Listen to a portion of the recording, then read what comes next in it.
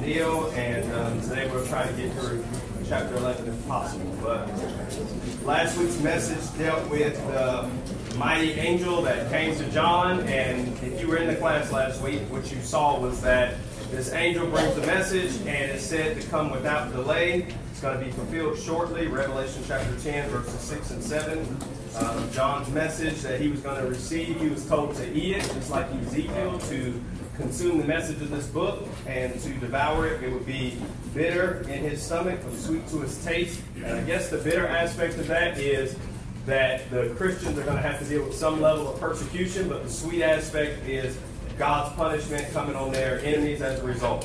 One final thing before we get into chapter 11 today is that the similarity between chapter 10 and chapter 11 is John's heavy use of Old Testament imagery. And John has been talking about the persecution that the Romans are bringing, but God's punishment on them. And we'll see more of that today in chapter 11. So what John ate in the message last week in the scroll is what's going to be shown today in chapter 11, as John tells us about the message that was ultimately received and what that message consists of. So if you have your Bible, we'll go ahead and start in Revelation 11, and I'll read the first two verses here.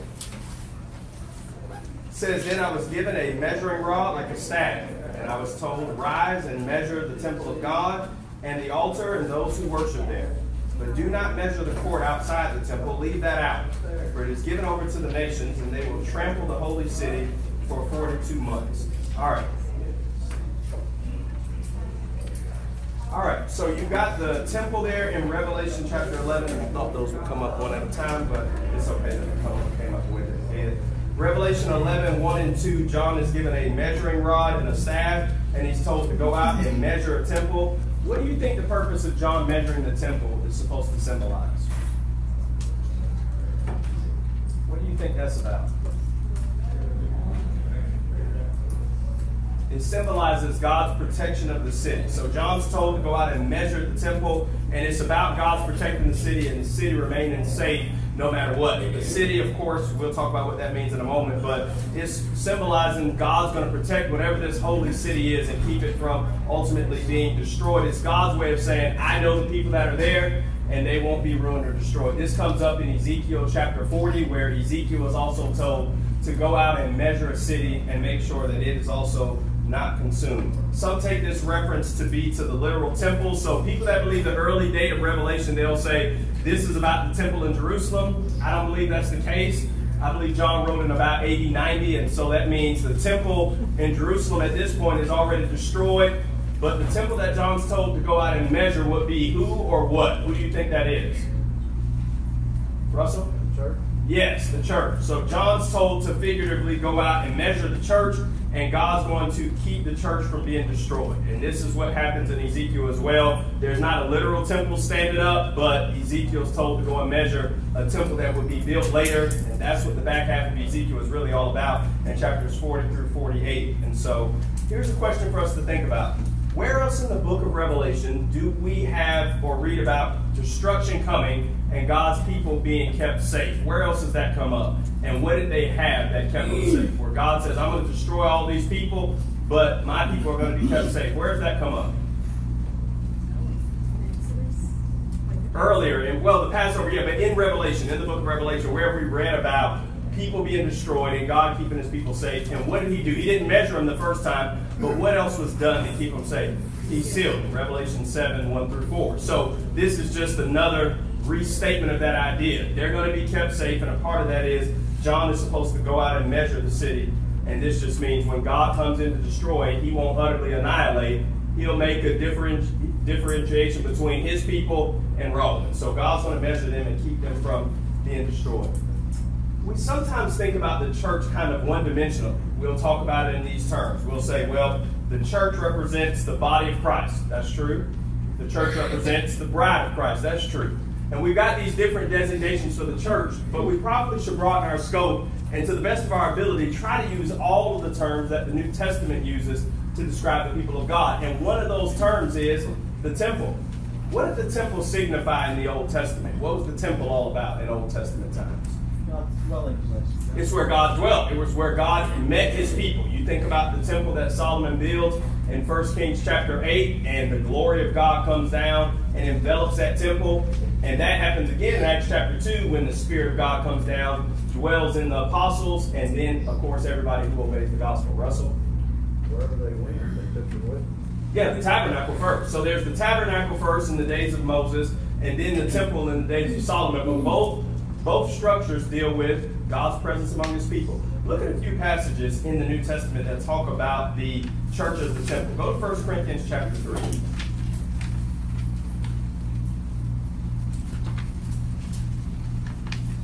1 Corinthians chapter 3, and notice verse 16 and verse 17.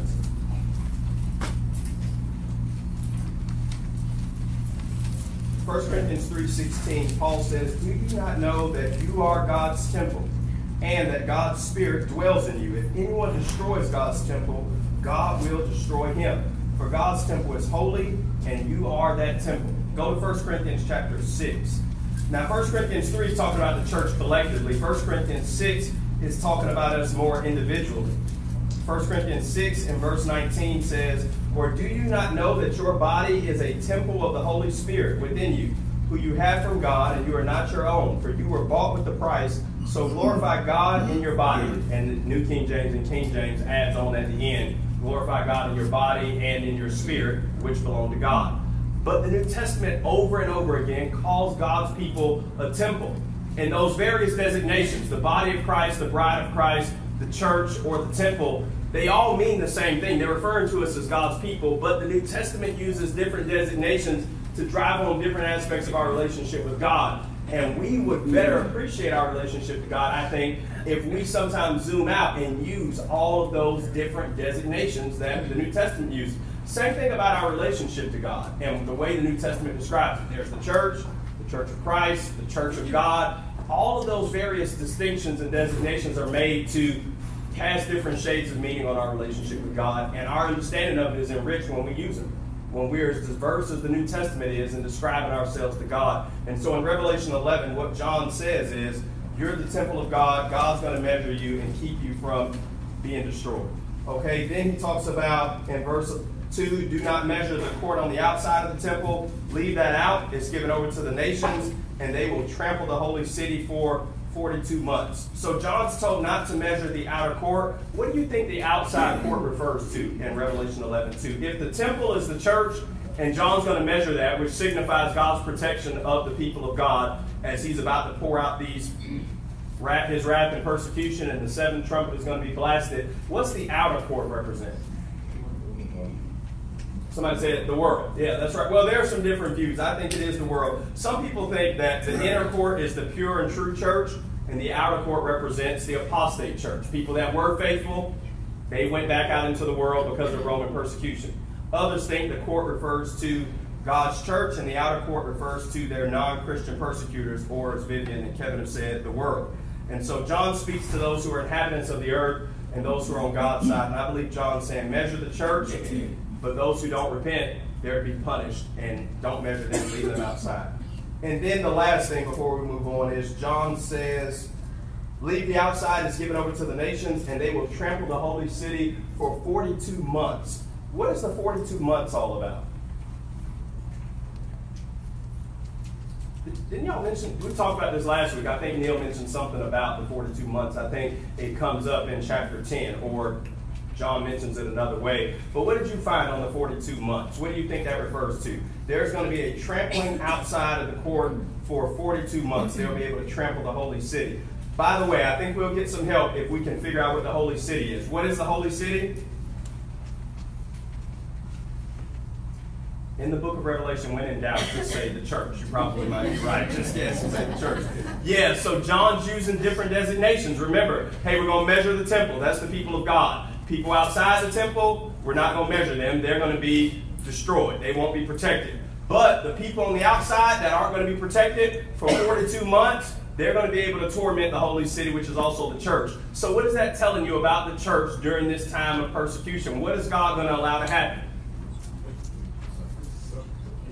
Persecution. Yeah, God's going to allow them to be persecuted. And the Bible says that's going to happen for 42 months. Okay, 42 months is a number depicted in various ways in the book of Revelation. 42 months, how much time is that? Somebody do the math real quick on that. How many years is 42 months? 3.5. 3.5. Okay, this next slide. It probably won't come up one by one. Yeah, all of them are going to come up like this today, and y'all aren't going to want to listen because you're going to start. This is terrible. I thought I had these slated to come up one at a time, but I'll just back up, and then I'll let y'all scratch it. How about that? All right. So 42 months in the Bible is the equivalent of 3.5 years. This is going to matter. I'm going to show you on the next slide when we get to it. 42 months is 3.5 years. Okay, somebody else real quick. How many days is that? 1,260, which you're going to see in verse 3. So John's going to say this same thing several different ways. 42 months, 1,260 days, 3.5 years, or the way Daniel says it in Daniel chapter 7 is times, time, and a half a time. In Daniel, a time stands for a year. So times would be 2 years, time would be 3, and a half a time would be what? A half. That's 3.5. In the Bible, there's 42 months. It means a period of testing. It's not a literal time period, and I'll show you several places where this comes up. But 3.5 years in the Bible, 42 months, 1,260 days. When you see that type of terminology, it just means a period of hardship, difficulty, or testing. Anytime you see those phrases, times, time and a half a time, 3.5 years, 42 months, 1,260 days, it's a way that God's communicating to people that there's going to be difficulty and hardship for a time. For reference on that, see Daniel 7:25 and also Daniel 12 and verse 7. So this holy city, the church, is going to be trampled on the outside for 42 months. In other places outside of Revelation, like I said, it deals with the time of testing. All right, I hate to do this, but here we go. All right, so there's your math, right? 3.5 years, 42 months, 1,260 days, all mean the same thing. Go to Revelation 13, verse 5. Revelation 13:5, and let's get somebody to read that for us. First person that gets there that wants to. And the beast was given a mouth uttering haughty and blasphemous words, and it was allowed to exercise authority for 42 months. All right, so same thing. This comes up again. The beast, we'll talk about who that is in chapter 13, but exercising authority for 42 months. Same thing as 3.5 years, same thing as 1,260 days. Just means you're going to have time, power for a limited time. So throughout the Bible, this 3.5 years or 42 months. Elijah, 1 Kings 17, how long was he out in the wilderness? I'll give you a hint. It's on the screen. 3.5 years, according to Jesus in Luke chapter 4 and verse 25. The Babylonian response to Zedekiah's revolt in Jeremiah 52 and in 2 Kings 25 was said to last for about 3.5 years. Before you go into Babylonian captivity, there's going to be 3.5 years of hardship. Antiochus Epiphanes. This isn't in the Bible, but First and 2nd Maccabees are historical books that took place in between Malachi and Matthew. So they're not in the Bible, but they're authenticated historical accounts of what Jewish people were facing right before Jesus came. And in fulfillment of Daniel's prophecy, the Jews were persecuted by a Greek man named Antiochus Epiphanes for about 3.5 years. How long was Jesus' ministry? About how long? About 3.5 years. And his entire life is viewed as a period of trial or a period of testing. 1,260 days times time, half a time. Revelation 13:5, and also Jerusalem before it was destroyed in Matthew 24. The siege from Rome. Rome stayed outside of Jerusalem for about 42 months, according to 1 Maccabees and other passages. So, when you read in Revelation that there is this period of testing, and we'll come back and make application later about this, but this section just tells us that God's people are measured. You're safe. But that doesn't mean God's going to keep you from the difficulty completely. There will be some hardship that God lets you undergo.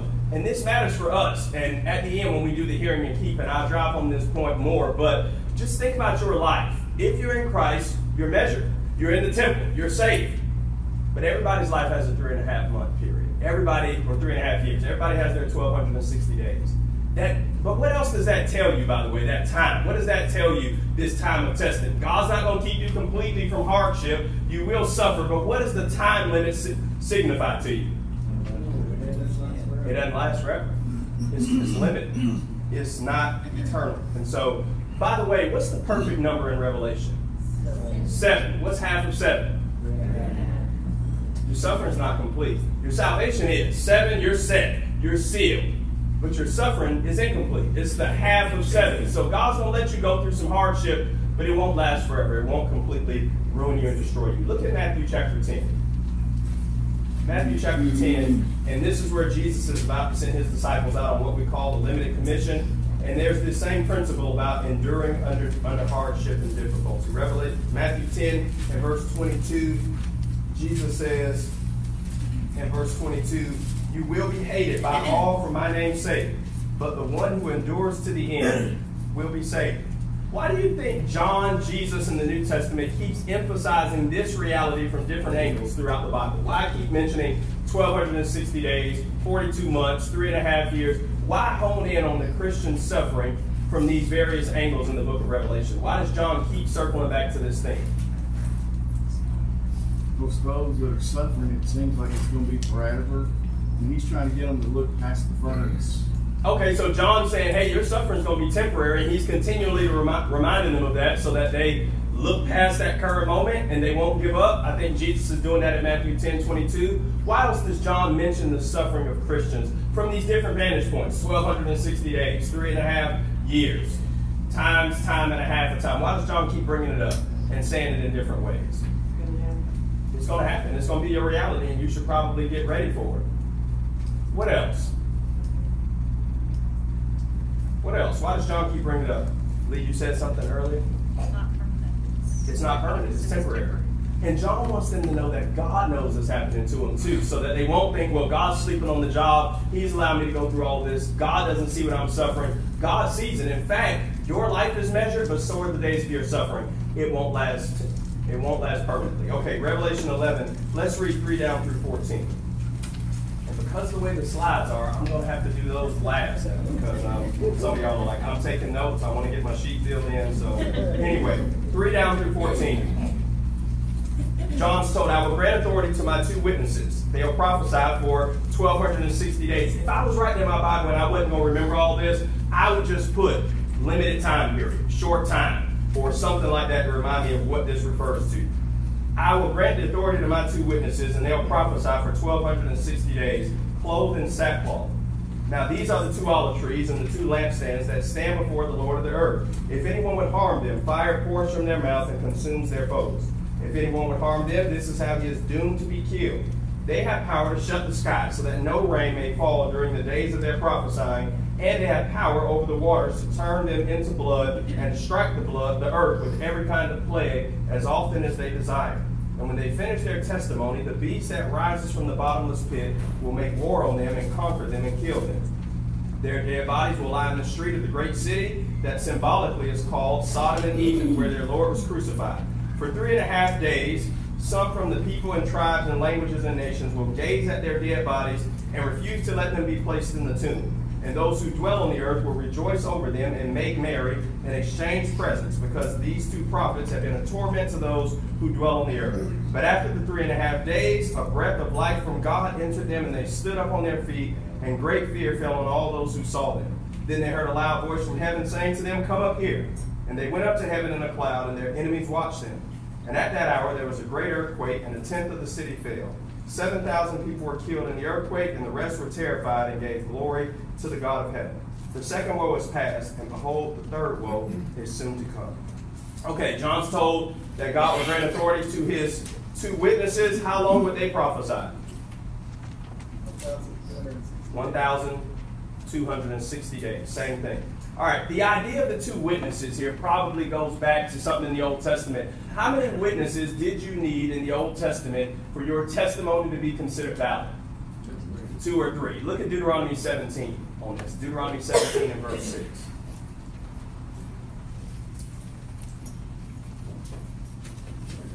Can we get somebody to read Deuteronomy 17, 6?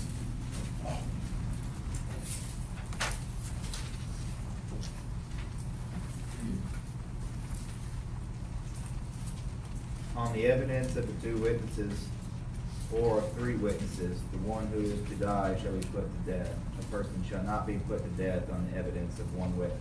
All right, so same thing comes up in Deuteronomy 19:5, and this is the text that's behind Jesus' words, where he says, where 2 or 3 are gathered in my name, there I am in the midst of them. If you've got to exercise discipline on somebody in the church, and you've got 2 or 3 witnesses, really the whole church, because this person won't repent, I'm there with you. When John says, hey, these 2 witnesses show up, he's saying their testimony's confirmed. They've done their work for 1,260 days. They are the 2 witnesses. Their testimony's confirmed, and God stands with them. They're clothed in sackcloth, which represents what in the Bible? What is sackcloth about? Why do you wear that? Mourning. Yeah, you had to be really sad to put that on. They say sackcloth kind of feels like sandpaper. It'd be that rough on your skin, but people would wear that in time of mourning. Who wore that in the Bible when they were suffering? We know Job did. It's also in Genesis 37 and verse 34 and in 2 Samuel 3 and verse 31. So the 2 witnesses prophesy for a limited time. They're clothed in sackcloth. And then the million-dollar question, who are the 2 witnesses? Who do they sound like, by the way, in the Old Testament? Moses and Elijah, right. So that's who some people believe they are. Suggestions have been Moses and Elijah, Elijah and Elisha, Enoch and Elisha, Peter and Paul. Some people say they represent the law and the prophets. Other people say no, they represent the Old and New Testament. Some people say they represent the Jew and Gentile churches. Whoever they are, I'm going to tell you who I think they are in a moment. We know they're not literal. They're representative, right? Because of the stuff that's happening here, they're representative. We know that Elijah is described in the Old Testament as coming back. Who actually came back as Elijah, though? John the Baptist. It wasn't literal. Malachi says in Malachi 4 and verse 5, one day Elijah is going to come back and prophesy to God's people. Elijah doesn't really come back. John comes back, representative of Elijah. So these 2 folks come and they're representative. Who do you think they are? Who do you think they are? Enoch and Elijah, because they didn't die like everybody. Okay, and I think Ms. Vivian says she thinks it's Enoch and Elijah because they didn't die. Elijah, they didn't die like everybody else. I think that's why some people think that. You remember Genesis 5:24. Enoch walked with God. He was not. God took him. 2 Kings 2:11. Elijah's taken up in a whirlwind. Some people think it's them. Andy. I can see why. I can see the case being made for them representing the law and the prophets, because they're witnesses. They're testifying. Jesus says the law and the prophets testify about me. Moses being kind of the giver of the law, and Elijah being the greatest of the prophets. I can kind of see that symbolically. Okay, so law and prophets. I'm just trying to see what my cheat slide says here. So before I pull it up for y'all, okay. Who else? Who else do we think they are? Maybe. Who says, I don't know? Just flip the slide. Okay, great. Listen, when in doubt in Revelation, I'm going to tell you the answer probably represents who? The church. I think it's a representative. And I'm going to show you why I think this is the case. The 2 aren't literal. They're representative. 2 symbolizes the testimony of a group that's been verified. And who has John been talking about in the first 2 verses already? The church. He's talked about this city that's measured. He's talked about a temple that's measured. I don't think John's changed subjects. I think he's talking about the same thing. And there are some keys in this text that I think help us with the guesswork. And here they are. Look at verse 3. John says that he gave authority to his 2 what? What does he call them? Witnesses. What did Jesus tell the apostles? Now y'all are writing, y'all quit. Okay. Listen. What did Jesus tell the apostles in Luke 24 and in Acts 1 and verse 8? You'll be my what to all the nations? Witnesses in Jerusalem, Judea, Samaria, to the uttermost parts of the earth. That's at least a hint of who these folks might be. But there's more, though. They're called olive trees, which represents in the Old Testament priests and individuals that did service. The Christians are the priests, according to John in Revelation 1, 5, and 6, and in chapter 5 and verse 10. They're also said to be lampstands. And where else do we read about that in the book of Revelation? Who are the lampstands in the book of Revelation? The church. The churches, according to Jesus in Revelation 1:20. And then the fire that comes from their mouth is their message. I think these 2 prophets aren't 2 individuals. It's representative of the church in opposition to Rome. So Rome's persecuting the church, 3.5 years, 1,260 days. And John sees the church represented as these 2 witnesses fighting back and standing up against them and refusing to cower in fear and just go away. They continue to preach. They continue to do God's work, even in the midst of hardship. But what about all of this miraculous stuff? It says that they're able to do a few things. Look at verse 6.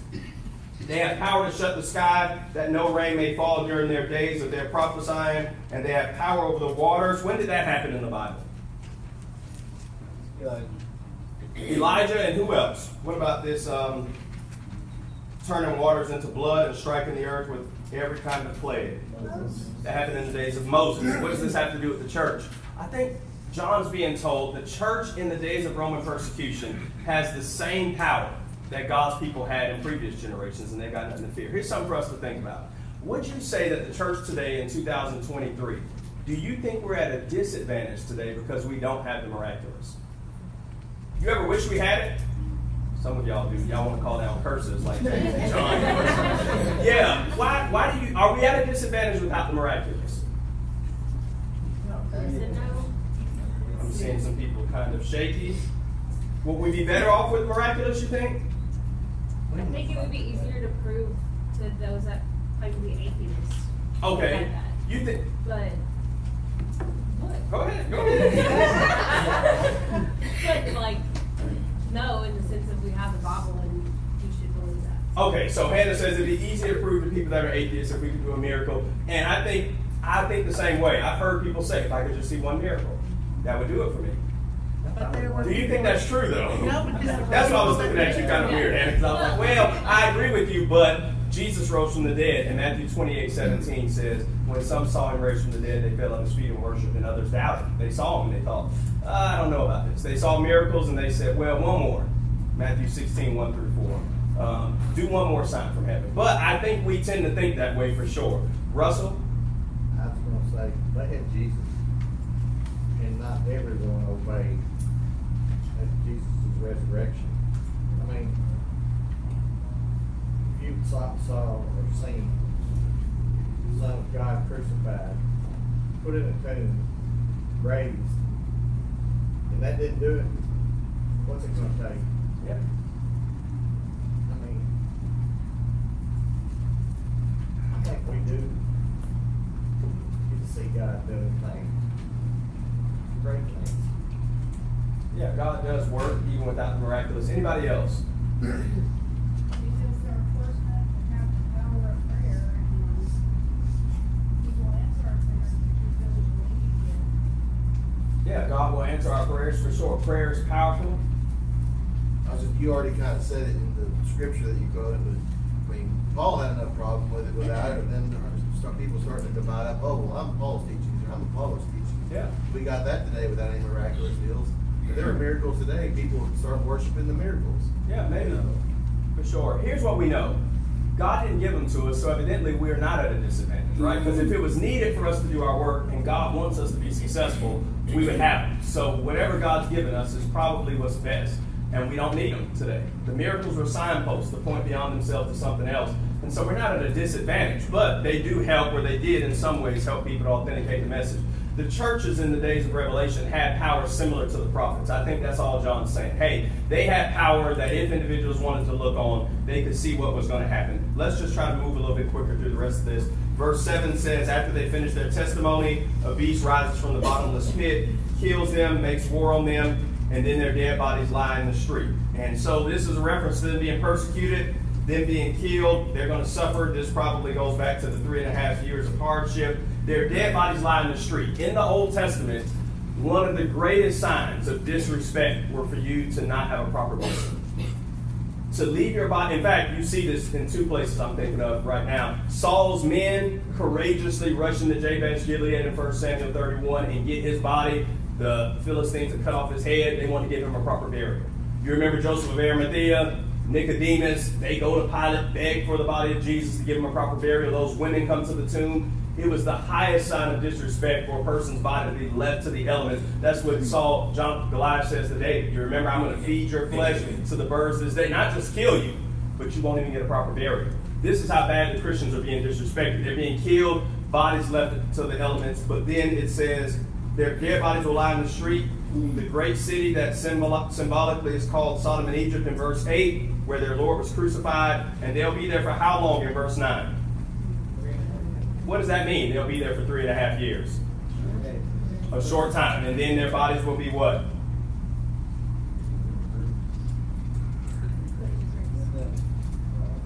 Yeah, verse 9. For 3.5 years, some from the peoples and tribes and nations will gaze at their dead bodies, refuse to let them be placed in the tomb, and those that dwell on the earth will rejoice over them, make merry and exchange presents. But then, verse 11, after 3.5 days, a breath of life from God entered them, and they stood up on their feet. So God's people are going to suffer, but God's going to breathe life back into them. This could be pointing to the resurrection at the end of time. Jesus says in John 5:28 and 29, The hour's coming, all that are in the grave will hear my voice and come out. Those that have done good to the resurrection of life, and those that have done evil to the resurrection of condemnation. All right, and then there are these cities. The great city persecutes them, called Sodom and Egypt. And I believe that's a reference to Rome in verse 8. Sodom and Egypt are wicked cities in the Old Testament. They're assigned with wickedness, and I think that's what John's driving at. There's an earthquake in verse 12 and 13. 7,000 people are killed, and a tenth of the city is destroyed. Look at the end of verse 11, though. Let's read verse 11. After 3.5 days, a breath of life from God entered them, and they stood up on their feet, and great fear fell on those that saw them. Then they heard a loud voice from heaven, it being said, "Come up here." They went up in a cloud, and their enemies watched them. At that hour there was a great earthquake. A tenth of the city fell. 7,000 people were killed in the earthquake, and the rest were terrified and gave glory to the God of heaven. So here's a question. This earthquake comes, the witnesses, or the church you could say, is resurrected. Her hardship is being temporarily removed. Some people die, but not all. We've seen this already in Revelation. Temporary punishment. Why is God doing this? Hopefully to get Rome's attention. We haven't seen this yet, though. And commentators are divided on the end of verse 13. And so I want y'all to tell me what you think about this. It says, a tenth of the city fell. 7,000 people were killed in the earthquake. The rest were terrified and did what? What does the rest of your verse say? They gave glory to the God of heaven. Here's where the commentators are divided. In Revelation 9, when the bowls of wrath get poured out, people don't repent no matter what God does. Here it looks like some people are starting to change their minds. Some people are saying, this is not genuine repentance. These people aren't serious. Other people are saying, hey, part of Rome seems to have started to change their minds because of the wrath that's being poured out. 7,000 dead bodies, symbolically, a tenth of the city being destroyed. God has their attention. What do you think? Do you think this is genuine repentance or not?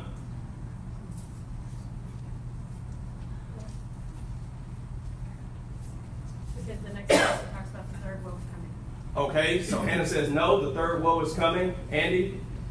There's a saying, an old Christian saying, that the blood of martyrs is the seed of the church. And when the church is persecuted, it grows. That could be where the growth is coming from. When the enemies of God are finally, some of them, not all of them obviously, but if some of them are getting the point, that could be where the growth is coming from, when people see that God is the one in control, and they realize that the Christians, you can persecute them, but you can't defeat them. They join. Okay, so maybe this is causing individuals to repent, and as a result of that, the church is growing. Have you ever seen catastrophe in the world and in people's lives cause them to turn to God? Yeah. How long does it last? Say a few months. We don't believe that people... Anybody else in the Bible have this experience? Hardship comes in their life, then they repent, and they're saying, okay, God, you got my attention now, and I want to do what's right. Period of the Judges. Period of the Judges. There's a cycle on that. Judges 2:13 through 16. An individual. Can you think of a person? Pharaoh, yeah. He says repent more than anybody else in the Bible I've seen. Doesn't really do much repenting. Anybody else? First name Nebu, last name Nebuchadnezzar. All right, yeah, Nebuchadnezzar. Daniel 4:34 and 37. He says, hey, I've been treated like a Babylonian chia pet, grown all this fur and stuff. Now I believe in God. I changed my ways, right? Nebuchadnezzar gets it. Here's what I want us to remember, though. Sometimes people face catastrophe and they don't repent. Okay, they're not sincere. But don't think that some people aren't. I heard Kirk Brothers say that this was last year at the Connect conference. He said his dad told him this, that in everybody's life, and he was talking about somebody, something happened to them, they ended up in the hospital, he went and visited the person. I forget how the story turned out, but I remember him saying this about his dad.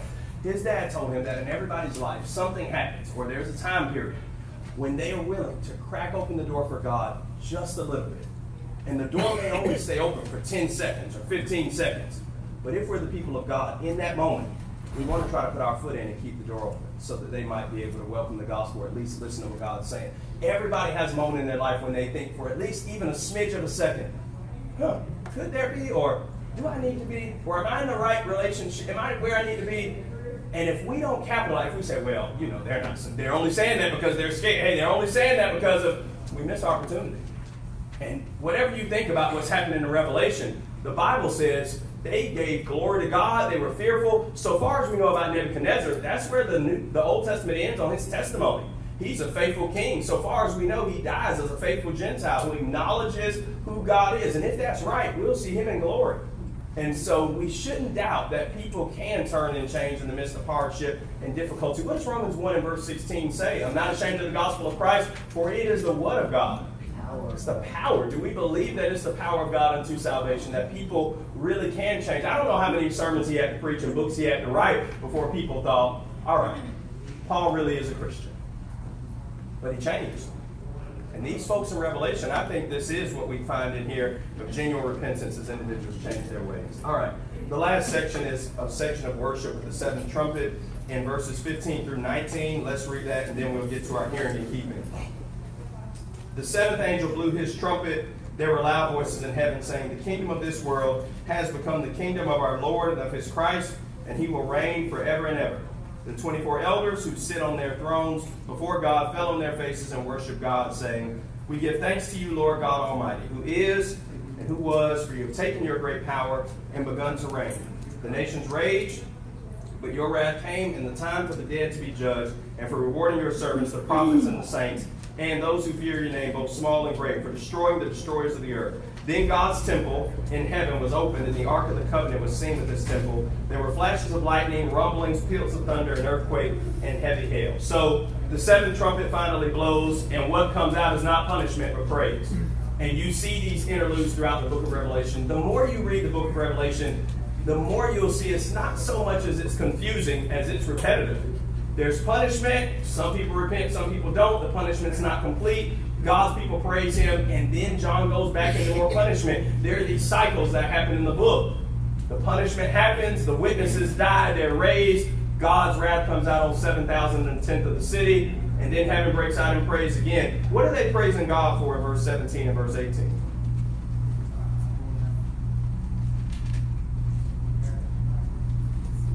Well, it really goes back to 15, which is one of my favorite verses in the book, really in the Bible. It says, the kingdoms of this world have become the kingdom of our Lord and of his Christ, and he will reign forever and ever. What does that mean? The kingdoms of this world have become the kingdoms of our Lord and of his Christ. What does that mean?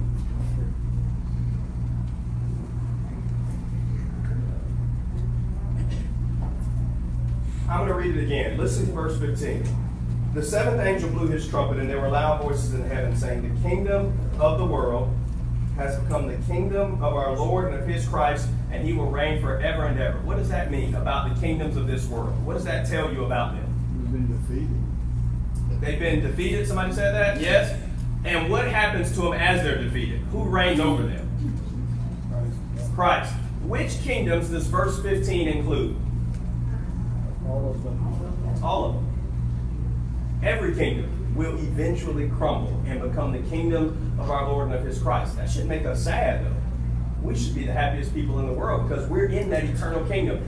Every kingdom will expire. Everyone, they all do. All earthly empires eventually meet their end. They have an expiration date.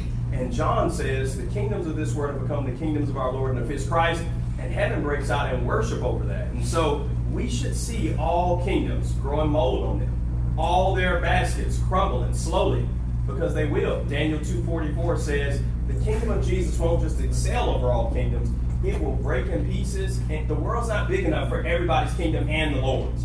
There's going to be, in the end, just Jesus' kingdom, and it's coming down and crushing every other kingdom in the world. Every empire, every nation eventually has to bow before Jesus Christ. The United States, Russia, China, they all got to meet their end in Jesus. And as we progress into the book of Revelation, what you're going to see is the way John views the world is in stark contrast. There's the kingdom of God, there's the kingdom of the devil. There's the new heavenly city, and every other nation, every one of them, is considered Babylon. Because they all have little corruptions in them that are antagonistic toward the kingdom. And this should make sense. I hope you're not confused about this. If there was a nation on the world that mirrored the nation of the church, it would make the church obsolete. So we should be able to find holes and pick them in every nation because they're not the kingdom of our Lord Jesus Christ. The kingdoms of this world are becoming the kingdoms of our Lord and of his Christ. And that's just the reality. And John sees that, and they break out in worship. Now, that doesn't mean that God wants nations to be wicked or that nations don't have virtuous things about them, because that's true. And God's always happy when that's the case. But John's just saying Rome and nations like her eventually meet their demise and meet their end. Jesus was the king that rules the earth, it says here. Verse 18, the nations rage, but God's wrath has come, and he is ultimately the judge. Verse 19, the temple of heaven is open, and John sees the Ark of the Covenant. I know people think they found the Ark of the Covenant. Nobody knows where the Ark of the Covenant is, okay? If you walk in out of Walmart or Kroger and they've got a National Geographic, they found the Ark of the Covenant, keep your money. They don't know where it is. Nobody. This probably is a reference to just God's presence with his people. Commentators believe when Nebuchadnezzar destroyed the temple, that they also destroyed the Ark of the Covenant. But we have God's presence today, and we don't need the physical Ark of the Covenant. All right, let's do the hearing and keeping of Revelation. And I'm not going to turn because I want to do these one at a time. We've got 5 minutes left. But if I turn the slide, y'all know what's going to happen. It won't be like this next week. I've got Canada brain right now, so that's what's happening. All right, number 1. God's temple is measured and safe and secure. God will be with his people no matter what. That's one of the lessons we get from Revelation 11. No matter what happens, God's temple is measured and safe. God can keep his people from destruction. 2 Peter 2 and verse 9. Here's number 2. Hardship doesn't always last. Psalm 30 and verse 5 says, weeping may endure for a night, but joy comes in the morning. That's a principle that runs throughout the Bible. But here's what you and I should be thinking. Okay, 3.5 years, 1260. I get all of that. My troubles won't last. But here's what we should be wondering. Do I have enough spiritual ammo in my tank to last my 3.5, whatever that is? Can I make it? When your clothes get too small, one of 2 things happen. They either pinch or they pop. That's what happens. That's what happens. Everybody's worldview. That's not the worldview of Christianity. When hardship comes, it either pinches or pops. That's what happens. It rips. It won't last. Or it pinches them. They have to start thinking about things in the way they haven't before. Everybody's going to have their 3.5, 1260 times time and half a time. Everybody will. The good news is it won't last. But you and I won't last if we're not right now in times of peace making spiritual deposits that we can draw on when that time comes. We'll be exasperated beyond our resources if we're not storing up for the time to come. It will come. It always does. You might be there now. It's not going to last. But you've got to make sure that we're doing our part now so that we won't crumble in that time period of testing and hardship. Here's number 3. There is mighty power working on our side. Just because we don't have the miraculous, Russell's mentioned this and a few others, we still have God's resources on our side. The same God that was with Elijah and Moses and with the prophets is with us. And so we shouldn't view ourselves at a disadvantage. We should see that God doesn't have to work miraculous miracles to prove that he's still with us. I think there are 8 of these. This may be number 4. God will vindicate his people. It says in Revelation 11 that when these prophets rose from the dead, that their enemies looked on them. One of the reasons why there has to be a judgment. Have you ever thought about this? Why do we need a judgment day? If God knows where everybody's going, why waste time lining everybody up to judge them? One of the reasons is for the vindication of God's people. God wants the demons in hell, the devil and his angels, and everybody that's ever persecuted his people to say, look at these faithful ones. Why do we have graduations? Why can't they just give us our stuff and let us go? Why does everybody have to get there, wait in this long line, and if your child name starts with Z, you got to wait through everybody else? Why do we do it? Everybody needs to see you march across the stage and get what you earn. And God's going to vindicate his people. Not only is he going to vindicate us, he's going to make the whole world watch us why he does it. Revelation 11 says they saw them go into the clouds. They're going to see it.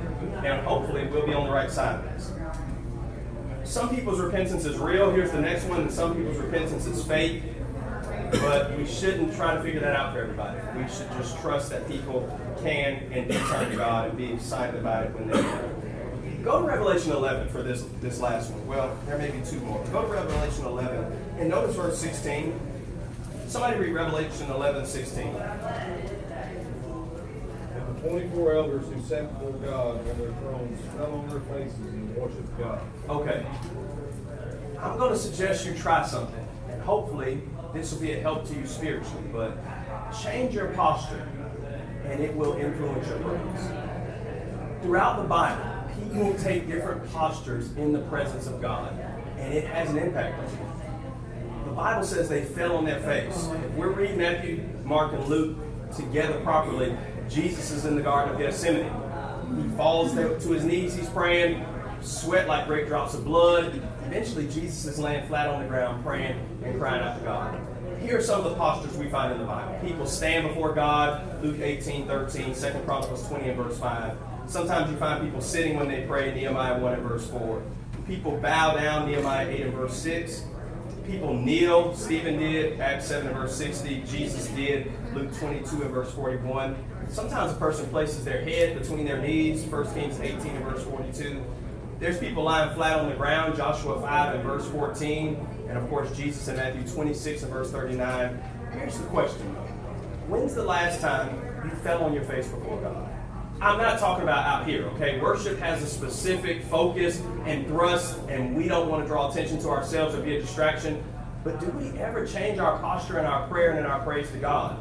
There's nothing wrong with doing it. There's nothing wrong with a person praying and lifting their hands. I'm not talking about in worship service, and I'm not even talking about like this to get extra, reception or signal like antennas. But I am saying Jesus lifted his face toward God. John 17, 1 Timothy 2:8, lifting up holy hands. Again, I'm not talking about the worship service. I'm talking about in our private devotion. There's a reason for the various postures in the Bible. They communicate different things about our relationship to the divine. The lifting up of hands, yes, it deals with holiness, but it's also saying to God, I'm empty. I bring nothing before you but myself. Jesus raising his face in John 17. We bow our head and close our eyes to concentrate, but sometimes as we do that over and over again, our minds can check out. Change your posture, and it will energize your praise potentially. The various postures in the Bible have a purpose. That's our time for today, but next week we'll get into Revelation chapter 12. If there's a question about any of this, though, feel free to talk to me about it. I'd love to discuss it with you. Thanks for your time and attention.